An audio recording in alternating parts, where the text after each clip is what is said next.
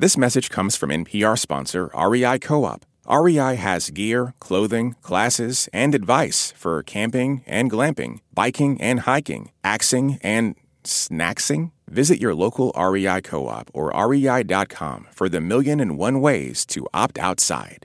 Before we begin, we want you to know that this podcast contains graphic and disturbing descriptions of war and strong language.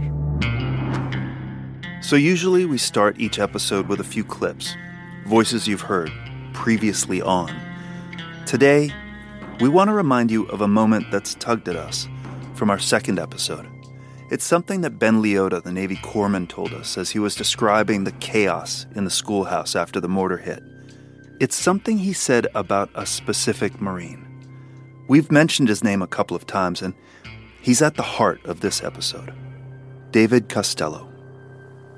Costello was screaming, cursing, wanting to fucking get in the fight. He was so angry that he got hit. Like, they had a hard time getting him out. Like, the whole time he was flipping out, wanting to fight. And it carried on afterwards, kind of fucked him up. And it's what he said there at the end about how it carried on afterwards that stayed with us. What did Leota mean by that? And Doc Leota's not the only one who told us this about Costello, that he was having a really hard time. When the mortar hit, we've been told, Costello was telling a joke by the picnic table in the courtyard. Guy said he felt like it was his fault that so many people were standing there at that moment. That moment Rob Zurheide and Brad Shooter died. It seems like everyone feels on some level that they were to blame. It's those what-ifs. Lieutenant Wagner, wishing he hadn't given Rob Zurheide a carton of cool menthols to smoke. Doc Watt, wondering if he should have stopped using the red lights earlier as he tended to the wounded. And it goes beyond what happened at the schoolhouse. Doc Leota, that whole deployment, it not only gave him PTSD. My spirituality was destroyed in Iraq. It's taken me decades to come back to a place I could find, like, as a reasonable spiritual existence, you know. Yeah, I think my soul took the most damage out there. And Doc Leota, he's not even a trigger puller. He's a healer. My fall from religion was rough. And it was hard coming home and hearing people be like, you know, God protected you. Like, God sent his angels to protect you. And it's like, well, that's bullshit. Because either he protected me or he chose to kill Shooter. And I don't believe it works like that. Like, I don't think God's out there like, you die. You don't die. You know, like, it doesn't really add the fuck up. Now, David Costello was a trigger puller. We learned Costello was in prison for a time, got deep into drugs. Guys kept telling us he'd be good to talk with, but even they didn't know how to get a hold of him. We all tried to still keep in touch, but I lost all contact with him. And all of us lost contact with him completely. That's Carlos Gomez Perez, the Silver Star recipient. He stays in touch with a lot of these guys. And he told us for a time he wondered if Costello was dead. He was suffering a lot more survivor's guilt at the time than I was, or our levels were different. We were both struggling with survivor's guilt. Difference was that he actually saw Shooter die. He saw Shooter taking his last breath. After we started digging into this story, Carlos decided to drive out from his home in San Diego to Ohio, where David's parents lived, see if he was okay. Carlos found him, recently out of rehab. They hung out for a few days, and Carlos told us he got him back in touch with some of the other guys, too. He also told us some surprising news. Unlike every other grunt we'd talked with, Costello did get a visit from the Marine Corps, informing him about the friendly fire. It was 3 years after the investigation closed, but David had a copy of the report, the one we've been suing the Marines for. Why? What had they told him? Elena Zurheide, the widow, her copy had a lot of information blanked out, but Costello was in the schoolhouse, got seriously wounded. Maybe the copy they gave him had more information.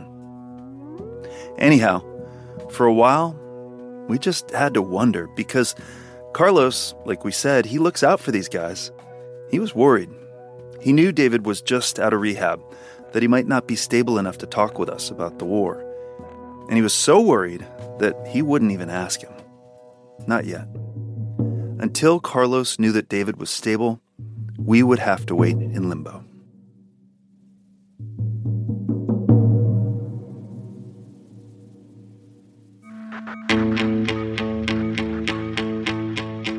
In every war, you hear about guys who've survived combat coming home deeply troubled. Today, they call it PTSD, post-traumatic stress disorder. In the past, they talked about Vietnam syndrome, battle fatigue, shell shock. After the Civil War, soldier's heart. In this episode, as we're working to figure out what happened with the friendly fire, why and how the truth was hidden, we're starting to learn from David Costello and the men of Echo 21 how the wounds of this war, sometimes they're hidden too. I'm Tom Bowman. I'm Graham Smith. This is Taking Cover from NPR.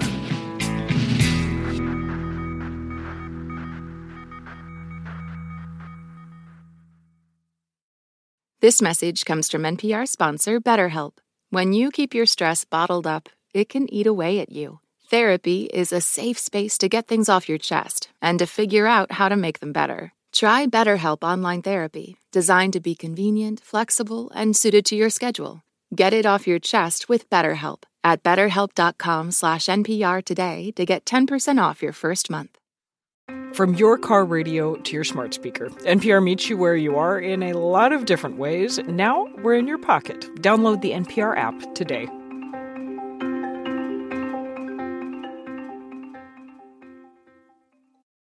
Support for NPR and the following message come from Betterment, an automated investing and savings app.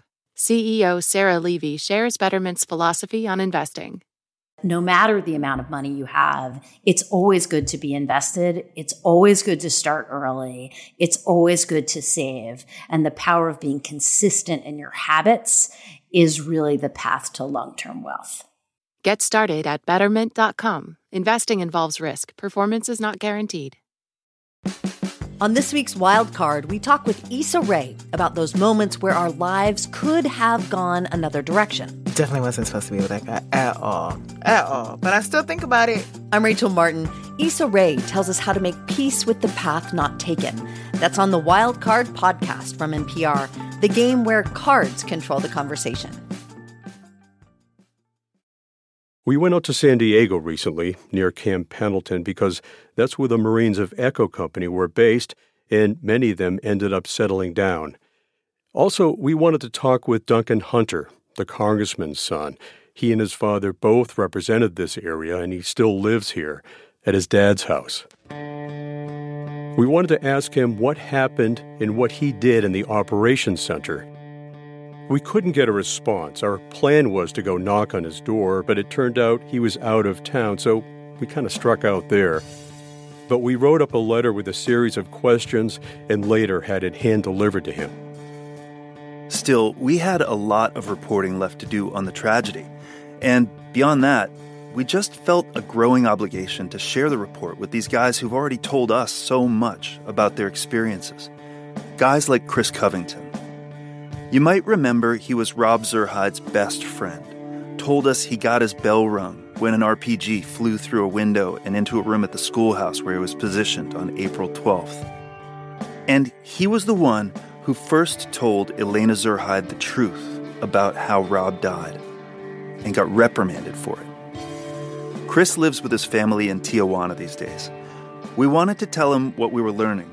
He'd heard early on that the explosion was friendly fire, but he never saw any Marine report. Again, 2004, here we are, 18 years later. I never even knew they had done a full investigation until we started talking. And if you look at how hard it was for you guys to get this, can you imagine how hard it would have been for someone that was there to walk in and say, hey, I need the official version? And even when the shooters and Elena were jumping up and down saying, we want to know what happened. They didn't care. Back then, Chris was so angry about what happened at the schoolhouse, he began having discipline problems. He ended up leaving the Marines and joining the Army. Did some tours in Afghanistan. For a long time, I couldn't figure out if I felt guilty about it or it was survivor's guilt. Because I went down 3 times in 2.5 months. And I'm a couple scars, but I'm in one piece. Whereas the majority of my friends got hit once and they were in pieces. So that ate at me for a long time. He says he's largely past that now, but there's something else he just can't shake. It's a nightmare about a girl. There was an instance where I had to shoot at someone that shouldn't have had to be shot, but was being used as a shield. And she was probably 15, 16. And the guy behind her really needed to be put down.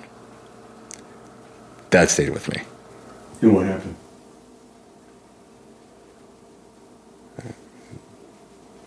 I did it. And that always bugged me.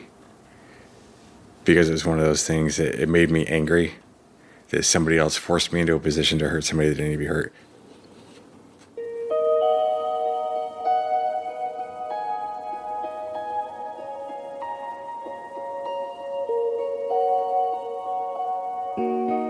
This shame, this remorse over something you did in the chaos of combat. In military circles, they talk about it as a moral injury. Losing a leg, losing an eye, that's one kind of wound, but it's not the only kind. Maybe not even the deepest. There's no prosthetic to replace a piece of you that was lost. You might mask the pain with a pill or alcohol for a time. But these unseen wounds, they linger. Some Marines find solace sitting with their buddies, sharing stories, talking it out.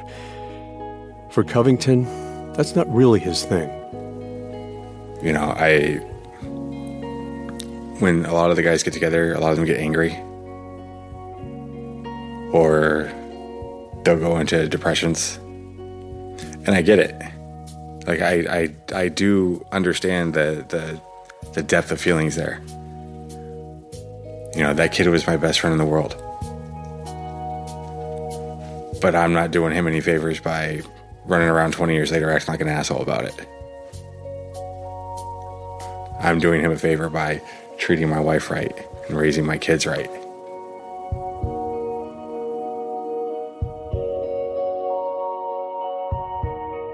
How to crawl out of the darkness.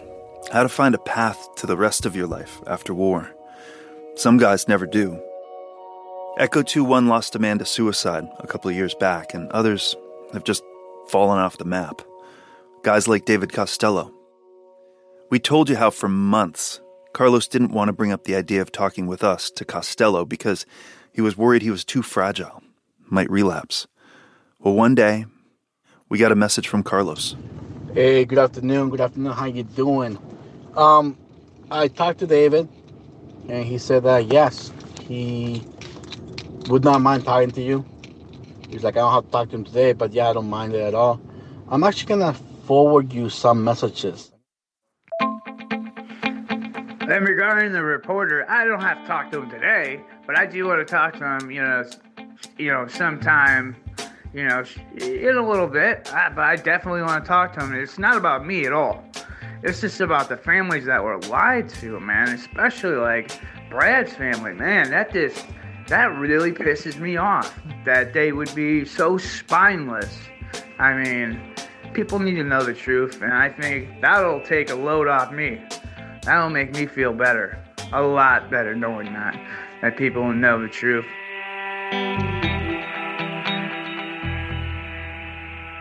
Check. 1, 2. Okay, so this is rolling. And so I'm with Tom. We are in the outskirts of Cleveland. Wow, this is real country out here, huh? Yeah. Fields and barns and chickens running around. Wow, that's a big pile of wood. Holy moly. We'd heard from the corpsman how Costello's legs were torn up by the mortar fragments. wound so bad he had to be medically retired. That was just the start of a very dark period for him. So we're looking for 10703. Let's say, walk by faith, not by sight. 10703. Is this it? Yep. Beautiful. This is it. Beautiful old brick house. Hey, it's David. Hey there.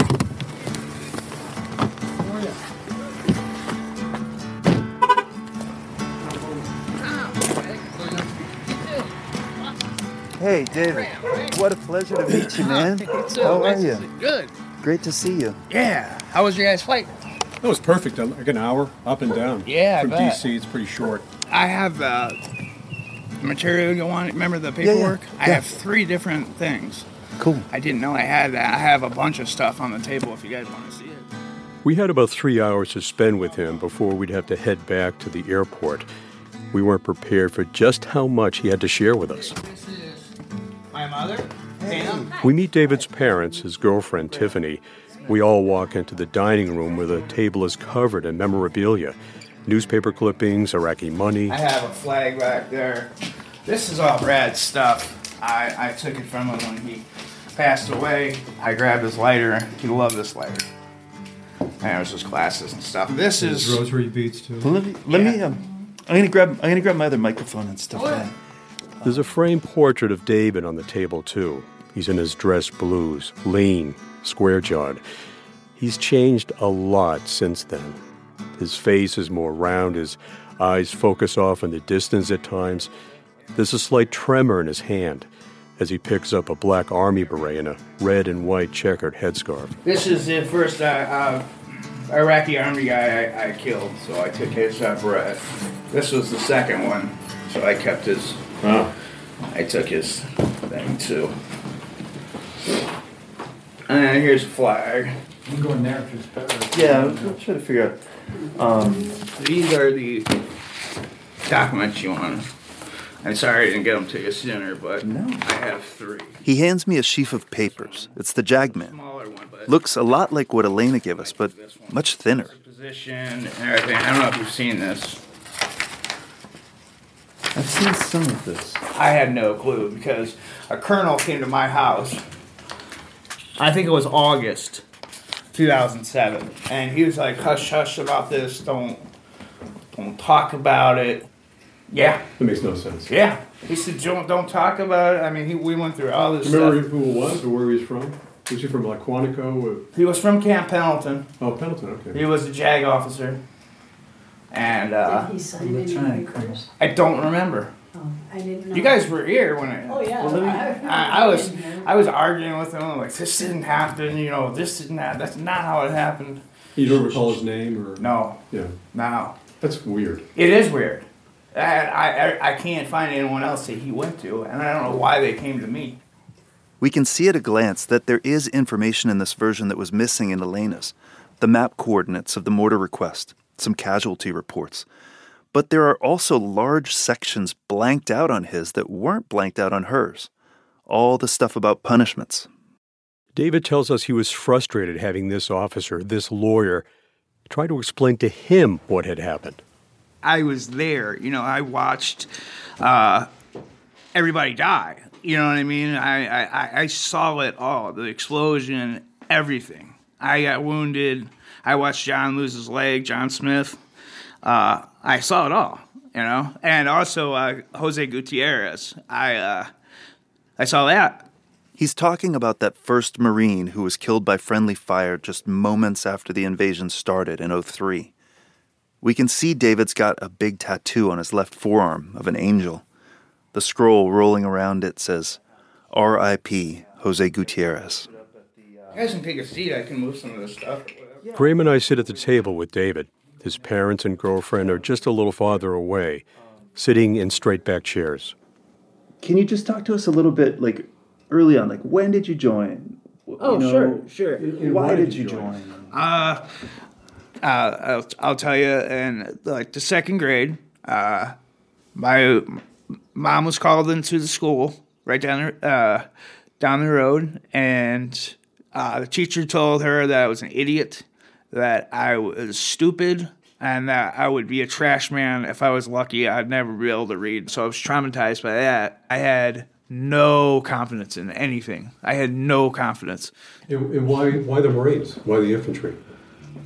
I wanted to see if I could do it, if I was, if I was strong enough to do it.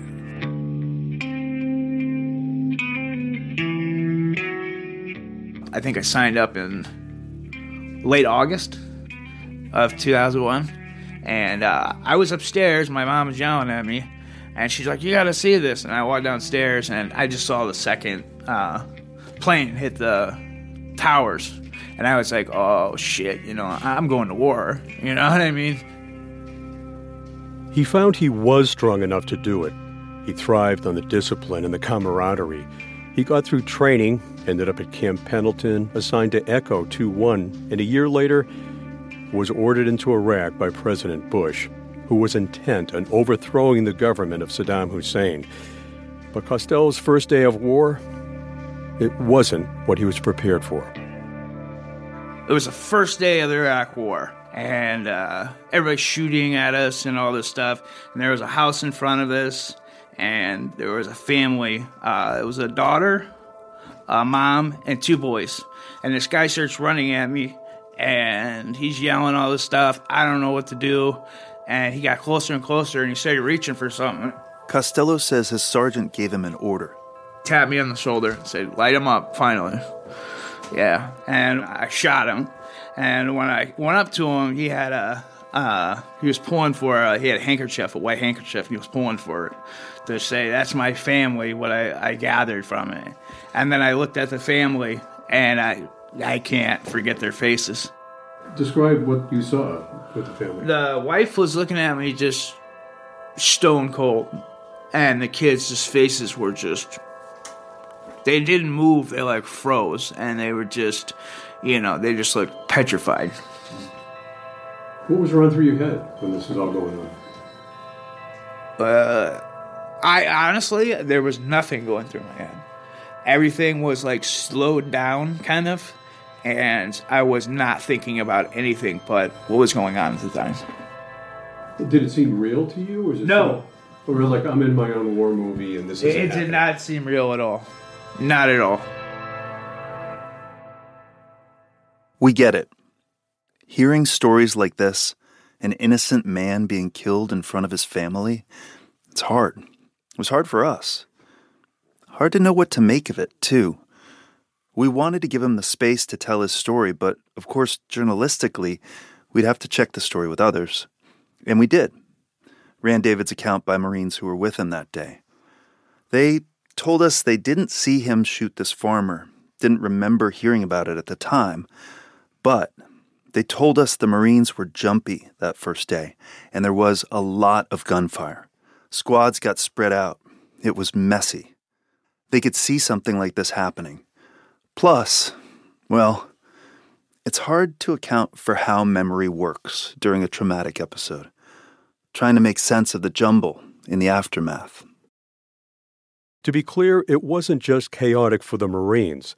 It was confusing, often deadly for Iraqi civilians caught in the path of the invasion and in the crossfire of the occupation. More than 200,000 would die in the course of the war. That's not the picture Americans were seeing on the TV as the troops crossed into Iraq.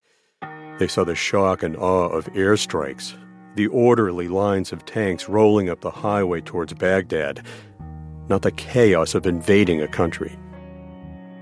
And then I got into another firefight, and that's the second time I shot somebody.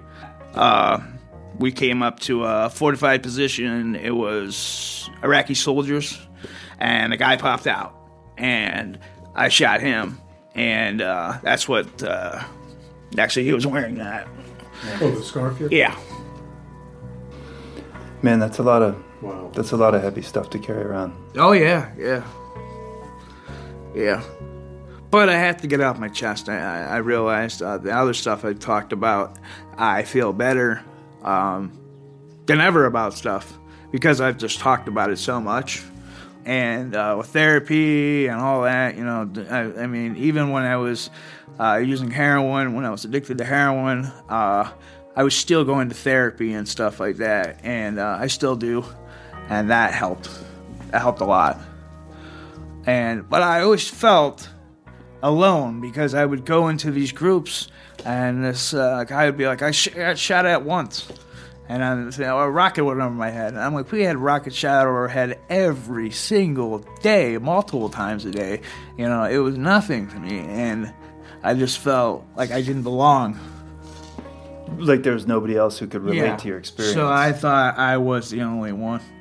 And I was so ashamed that I was using drugs that I could not. Carlos Gomez kept trying to reach me. And I couldn't talk to him. I just couldn't. Listening to David Costello, I couldn't help but think there are echoes here. There's a book about World War II called Goodbye Darkness. It's a memoir by William Manchester, who was also a Marine. A quote from the preamble has always stayed with me about how he tried to cope with his combat experiences, the friends he lost, and the shame and remorse over the lives he took. I have another drink, he writes, and then I learned for the 100th time that you can't drown your troubles, not the real ones, because if they are real, they can swim.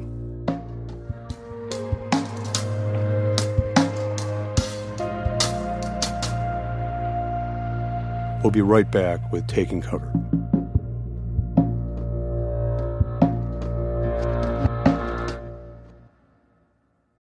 Support for this NPR podcast and the following message come from Amgen, a biotechnology pioneer leading the fight against the world's toughest diseases such as cancer, heart disease, asthma, and osteoporosis. In a new era of human health, Amgen continues to accelerate the pace of change, operating sustainably and drawing upon deep knowledge of science to push beyond what's known today. With each decade, they reliably deliver powerful new therapies to patients. Learn more at amgen.com.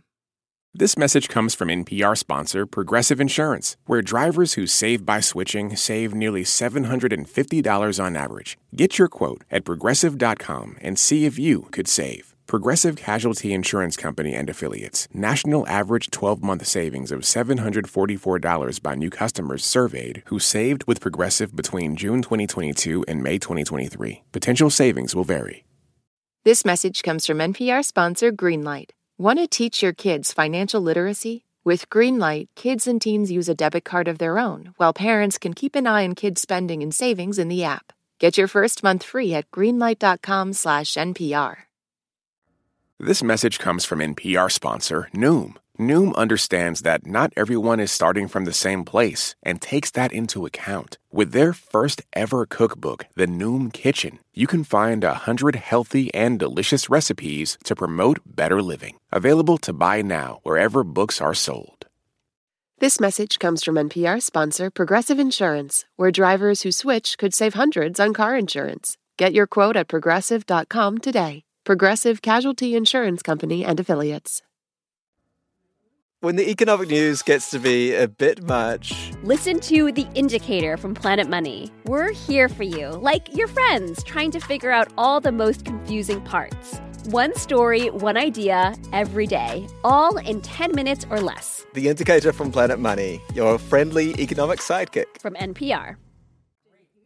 We paused the interview for lunch.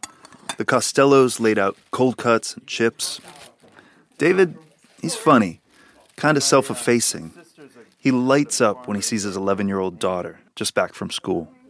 Hey, man, you're done now? No, we're not quite. We're taking a quick break. Just taking a little break. Just a break. How was school? Good. Wasn't terrible. I knew that was good. Here's some mayonnaise. Here's this stuff I have. It's delicious. Thank you so much. Eating sandwiches and macaroni salad together after hearing these stories, it was kind of surreal. When you spend enough time around people who've been in combat, whether they're in your family or you get to know them covering war, you learn there are some questions you avoid. They're almost too personal, too intimate. These guys already get the big one from the school kids who don't know better, or the joker at a bar who doesn't care. So, did you kill anyone? I just bought that. We never asked, but we could see it was important to David to tell these stories. Amish cheese. There we go. So you said it was one of the biggest Amish areas? Yeah, it's the biggest Amish community in the world. Thank you. We look at the clock. We have a flight to catch. If we want to be there at 5, we should leave here at 4, so we have another hour. Which is good, because I think we have a lot more to talk about. When we sit back down, we want to hear about David's second deployment, the one to Fallujah. He and his best friend had a bad feeling right from the start. I knew that we were screwed. I just had this feeling we were screwed. And I never had anxiety before. But where did that feeling come from? Was it something you read in the paper? Was it something you heard? Was it just... It wasn't anything like that. I knew that it was not going to be the same.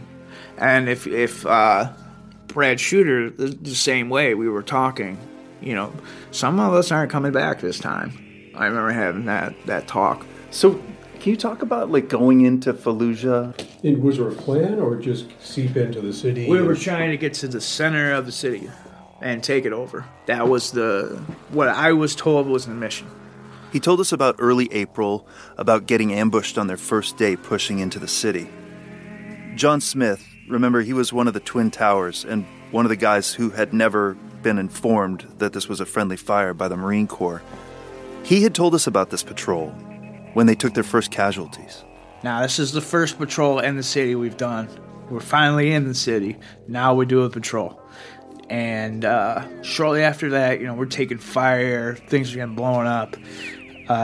John had an interesting take on that. He said he always remembers there was a little girl, he said, who was pointing sort of down around. And he's like, I'd never know, and I'll never know, was she trying to warn us? I've told him multiple times.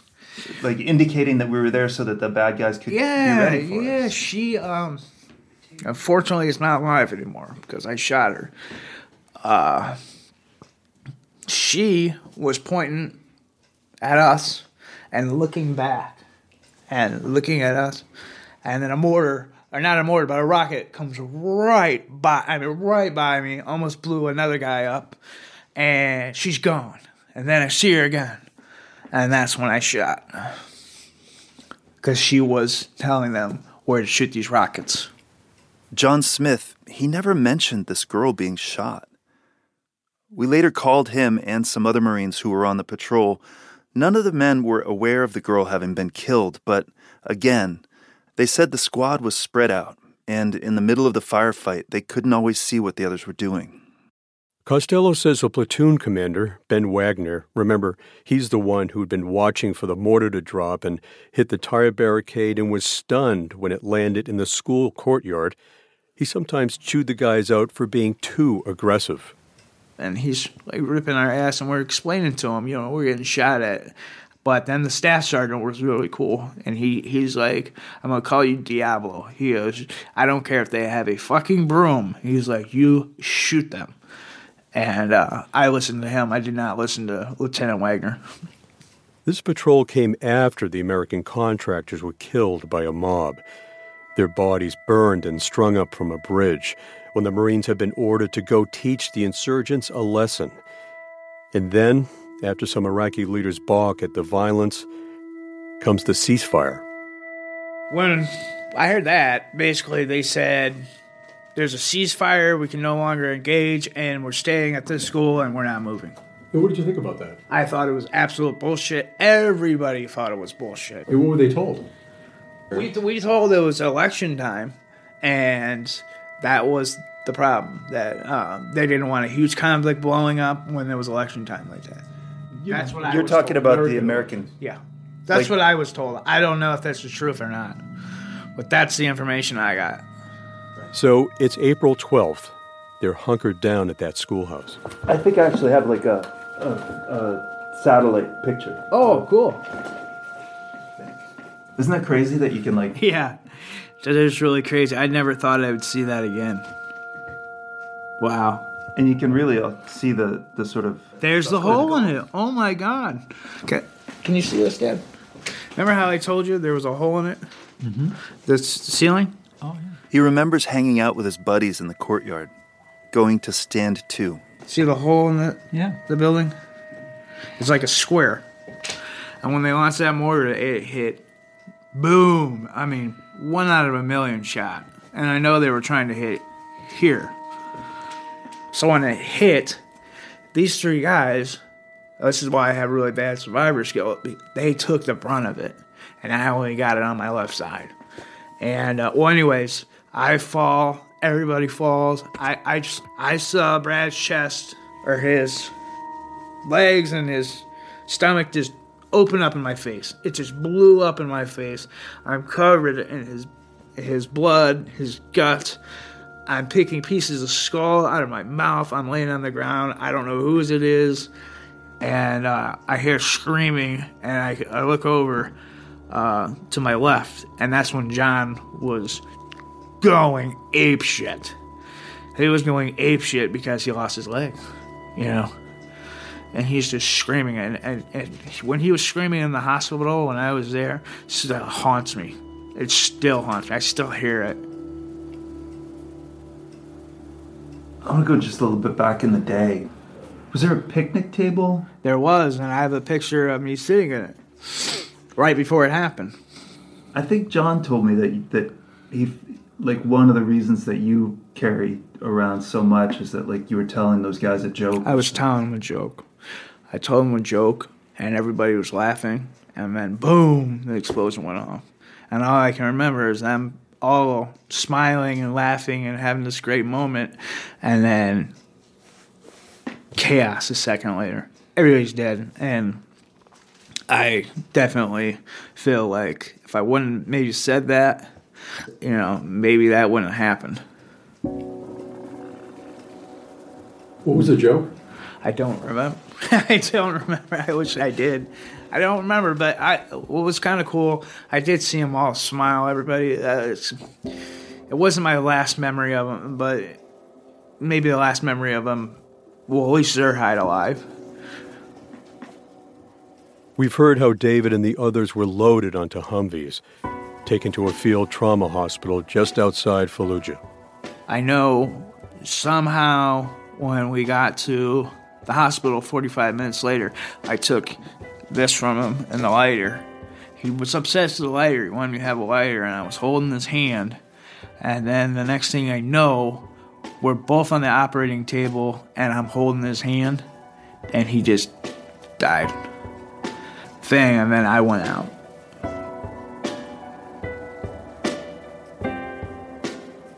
I didn't walk for...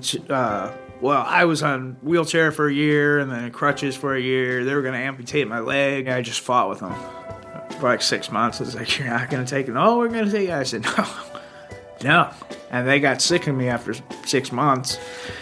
And the whole time, they were just shooting me full of morphine and throwing more pills at me. And I didn't know I had PTSD because I was on these pain pills. And when I stopped, because it seemed like it cured everything. And when I was off them, all that shit came and hit me. And now, at what moment, and I don't know if you remember, like, when did you learn that it was friendly? I think in the hospital. And I was very embarrassed about it. And then for a long time, I didn't tell anybody. I was so pissed. It just... That's not supposed to happen, and it did, and it was so screwed up, and I don't know. I know people make mistakes, but that's a mistake you can't make. He hadn't seen the Jagman report at this point, but he felt certain he knew the truth by the time he and a couple other Marines visited his friend Brad Shooter's family later that year. When I went to the door, there was a black rose. I'll never forget that black rose. And their faces when they opened the door were just, you know... I can't even describe it. They were so depressed. And we told them what happened, and his mom was beating on my chest like, did he die in pain? Did he die in pain? And I just was like, yes. And it was horrible. That was probably the second worst thing that happened. I mean, besides the combat, that was really hard. And what happened after that when you told her? She just broke down. You know, they were both just heaving and crying, and they didn't understand why they were lied to, and I didn't understand. I was like 22. You know, I just didn't get it. So I just want to hear. I mean, you've had like a hard time, right? I mean, as you were saying, like you dealt with a lot of addiction and a lot of substance abuse. Yeah. You had like some jail time, or like what can you talk about like what you've been going through? Like, yeah. And if you could start, you'd started with the OxyContin, as you said. In the military, they started giving you that stuff. Start at the beginning, kind of talk about that. Well, I remember they were just I had the pump, and they were giving me OxyContins, and I didn't know what they were. And then when I got back to Balboa, they weren't giving them to me, and I would be screaming in pain all the time, and then they started giving them to me. And I was in this room. I couldn't move. I couldn't get the wheelchair in the bathroom. I couldn't get out of the place. And my uncle came in. He just saw pill bottles everywhere because I was just eating pills and peeing in bottles. And he came in and he was like, what the hell? You know, I'm going to sue, and drug me out of there. And they said, as long as you come every day, you know what I mean, we'll allow you to be home. He says they sent him home with pills and a morphine injector. As time went by, as his pain persisted, the doctors increased his dosages. Costello realized he was becoming addicted. When he moved from San Diego back home to Ohio, he says the cycle continued, and things got worse. This is through the VA, or who did that? I was cheating the system. By then, when I came home, I started snorting them. People were telling me, yeah, you can get high off these things. I didn't know that. I did. And I started getting them through the VA and then an outside doctor at the same time. So I was getting double. And how long did this go on for? Like 10 years. And then heroin after that? Yeah, I ran out. I started running out, and then, you know. Then they tightened up. They wouldn't give you them anymore? They wouldn't give them to me, and then I was going through withdrawal for about 9 days. Didn't sleep, you know, just all messed up. And then I tried heroin, and then I would just sell my oxys to get the heroin. Did somebody tell you, like, hey, man, heroin's super good and cheap? Yeah. I mean, what, Yes, they did tell me. I was hearing that for a long time. I just wouldn't do it. How'd you get it? First time I ever did heroin was in the VA hospital in Cleveland, Ohio. I was in there trying to get help, and this guy, how they used to do it back then, they would just put you in a room and have you withdraw and watch you and give you ibuprofen and stuff for you. That's not helping. You know, I am hallucinating. I'm seeing stuff. This guy goes, come with me. Took me in the bathroom. There was a guy acting like he was cleaning. He would act like he was cleaning the mirror all day long. And no matter who came in, he would sell them heroin. And he gave me a syringe and 2 bags of heroin. And I went in the bathroom and I shot it up. That was the first time I ever did it. And how long did this go on for? The heroin? Until about a year ago. Okay, what David told us about the Cleveland VA, we checked it out, called the VA hospital there, and they said they never heard about this story, but every allegation they take seriously. We also reached out to an advocate who's been working with veterans in Cleveland for years. He told us the story rings true, that it was well known at the time that heroin was sold inside the facility, with packets of the drug sometimes being hidden inside toilet paper dispensers. When we first made contact with David on the phone, he'd said how disorienting it had been, going back home after being in combat. It's funny what you said. You said I came home and they just let me loose. Mm-hmm. Like you were like an animal. That's how I felt. It was an animal, yeah.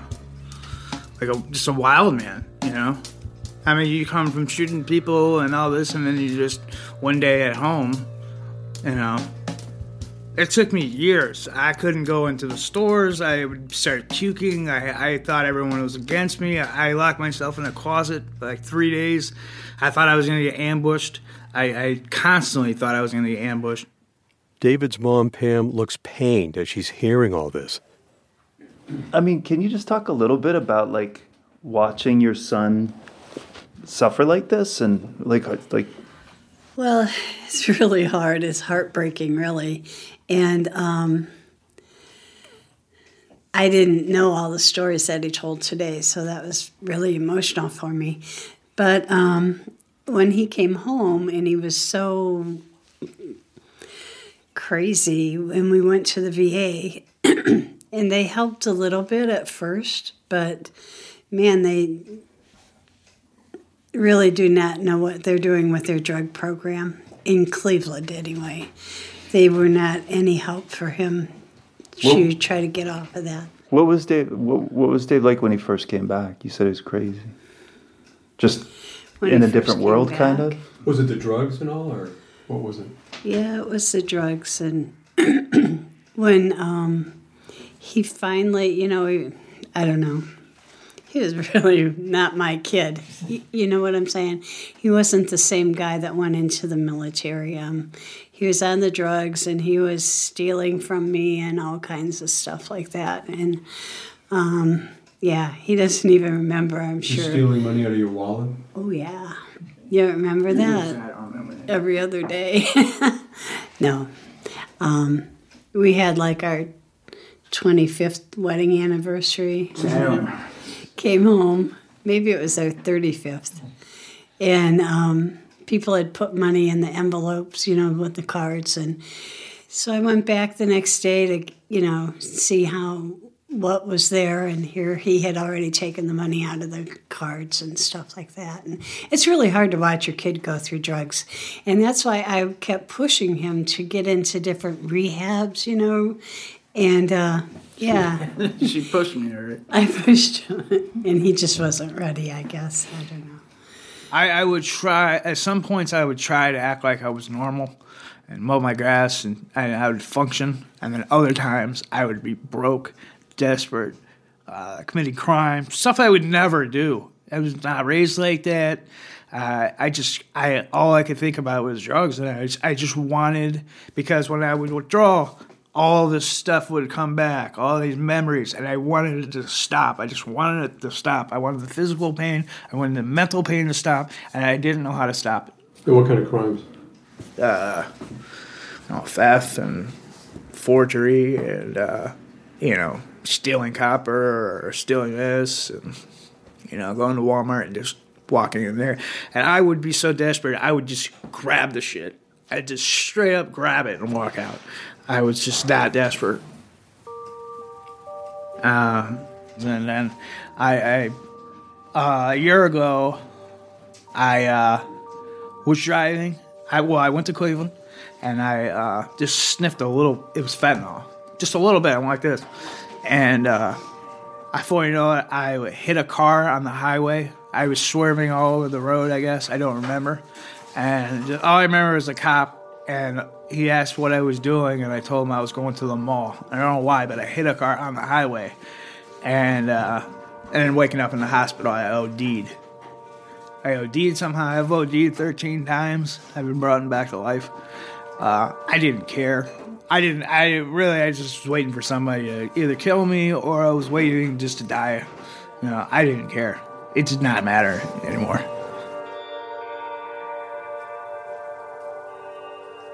After David's arrest on the highway, that last stint in rehab, he feels like he's had a real breakthrough, and he's reconnected with guys like Carlos and John Smith. It makes him feel more secure. I mean, I hesitate to ask this, but I mean, how can you be sure that you're gonna stick it out this time? I've done it before, 9 months, or maybe it was a year, and but when I did it then, I was gritting my teeth the whole time. I just knew I was going to go back. Now I just know that I am done. It's over. It is a wrap. I like living like this so much better.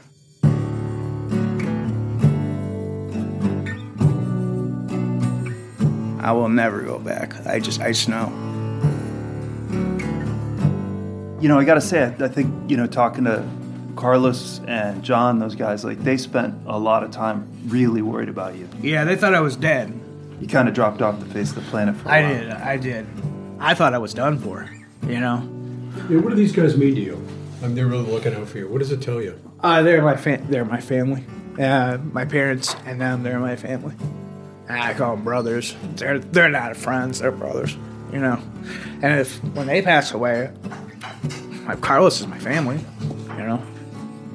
He said he kind of, like, tracked you down. Like, he hunted me down. Like the predator, I guess. After they reconnected, David and his friends started to hang out online. He says it's more helpful than the twice-a-week counseling he does. It really makes me feel alive in a different way. I get to express myself. I get to talk to my buddies. They get to tell their side of the thing. And I look forward to it every Sunday. But there's still a long way to go. And David's father says the last 20 years since David joined up, the deployments, the wounds, physical, mental, spiritual, it's taken a toll on all of them. Well, the whole thing cost a great deal. Cost a great deal. Not only in money and other things, because the thing wasn't handled right. I'm not going to go into details, but it cost us a fortune. Yeah, and I'm sure emotional toll. Oh, and that's lost years. We lost decades. Yeah. Well, it's good that you guys have each other again. I mean, it's incredible. Well, we never really gave up. That's the thing. No, they didn't give up. We better start rolling. Not a lot of time. Did you come 90? Is that the way you came? Before we left, we told David about our next move, going up the chain of command and trying to answer the central question. Why was this investigation covered up? And I'm just curious if there's anything that you would want to put to these guys. I mean, first thing that pops in my head is, why did they lie to the families? I mean, that's huge. I don't get that. And why are they still lying? Why isn't there still a definite answer? They know. Somebody knows what happens. Why don't we know? You know? David is clearly the most troubled Marine we've spoken to. We know he was in combat. His comrades saw him in the fight, saw him kill Iraqi soldiers. We know he was badly wounded at the schoolhouse. And as we said, some of the stories, the farmer with the handkerchief, the young girl on patrol, they're hard to corroborate. But clearly his experience at war eats at him. Perhaps he did these things just as he said. Maybe there's stories he needs to tell to make sense of his years at war. As one of his friends told us, I don't blame anyone for how they cope. I just don't. But when it comes to this central event in his war story, this explosion at the schoolhouse, David Costello is still in search of answers. And remember, our tip said there was a deliberate effort to keep this quiet. Costello told us when the Marines visited, they gave him a copy of the report, and they told him to keep quiet about it. Why would they do that? When we take a closer look at David's copy of the Jagman investigation, compare it to what Elena gave us, what's really strange is what's missing from his. All of the witness statements, including the one given by Lieutenant Duncan Hunter, are missing. Everything about recommended punishments and General Mattis brushing them aside, the paragraphs he wrote about friction, fear, fatigue, and urgency, the series of small errors, all that's blanked out. Now, when a document like this is released, the government can't just withhold anything it wants. There has to be a legal reason, national security or personal privacy. Why did the Marines withhold all of this information from this wounded Marine, David Costello? Here's something else that was odd about how the Marines handled all this. Just recently, we were finally able to talk with a third Marine who was medically retired because of what happened in the schoolhouse, Doug Hyenga. He told us he got a phone call from a Marine JAG years ago who told him it was friendly fire, emailed him a copy of the investigative report, and asked if he wanted an in-person explanation about what happened. He said yes, but the Marines never came through. He's still waiting. Next time on Taking Cover from NPR, we need to talk with someone who was in the command center when the mortar mission was approved. The 2 junior officers won't talk with us. What about the battalion commander, the lieutenant colonel? He's now a 3-star general working at the Pentagon. My heart sank. I knew exactly what happened, that round had landed in a friendly position. And I said, okay, take pictures of everything that's up on the boards right now. And what about the calls for punishment and the decision to make this all go away? As much as you try to be honest and upfront, there's always something lurking. Somebody said something that makes the parents think, did you do everything possible to save my son? And I guess that's what haunts you, when you come back from those battles, is, did I?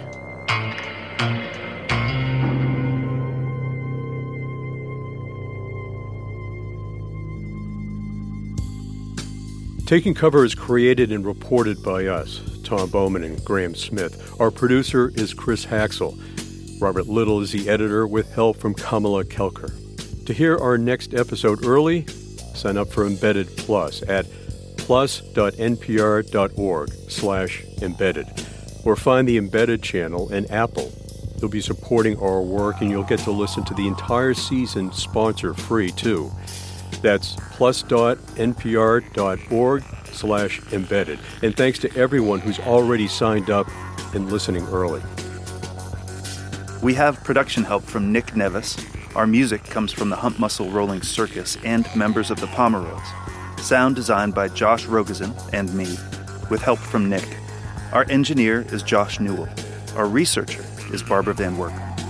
We've had additional editorial input from Leanna Simstrom, who is the Enterprise Storytelling Unit's supervising producer, also from the supervising editor of Embedded, Katie Simon, as well as Christopher Turpin and Andrew Sussman. We'd also like to thank our colleagues, Adelina Lancianise and Allison Molenkamp, and Eric Westervelt, as well as a couple of former colleagues, Hannah Alam and Lulu Garcia Navarro. Edith Chapin is the acting senior vice president of NPR News. Irene Noguchi is the executive producer of NPR's ESU, and Anya Grunman is the senior vice president for programming and audience development.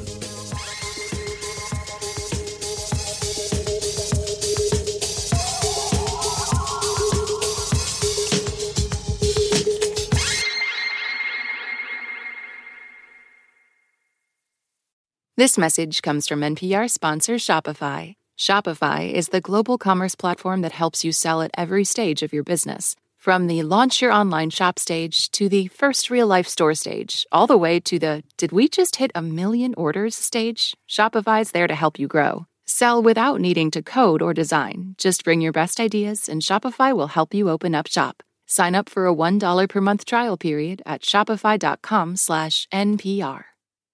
This message comes from NPR sponsor Leesa. Good sleep should come naturally, and with the new Natural Hybrid mattress, it can. A collaboration between Leesa and West Elm, the Natural Hybrid is expertly crafted from natural latex, natural wool, and certified safe foams to elevate your sleep sanctuary and support a greener tomorrow. Plus, every purchase helps fuel Leesa's work with shelters and those in need. Visit Leesa.com to learn more. That's LEESA.com.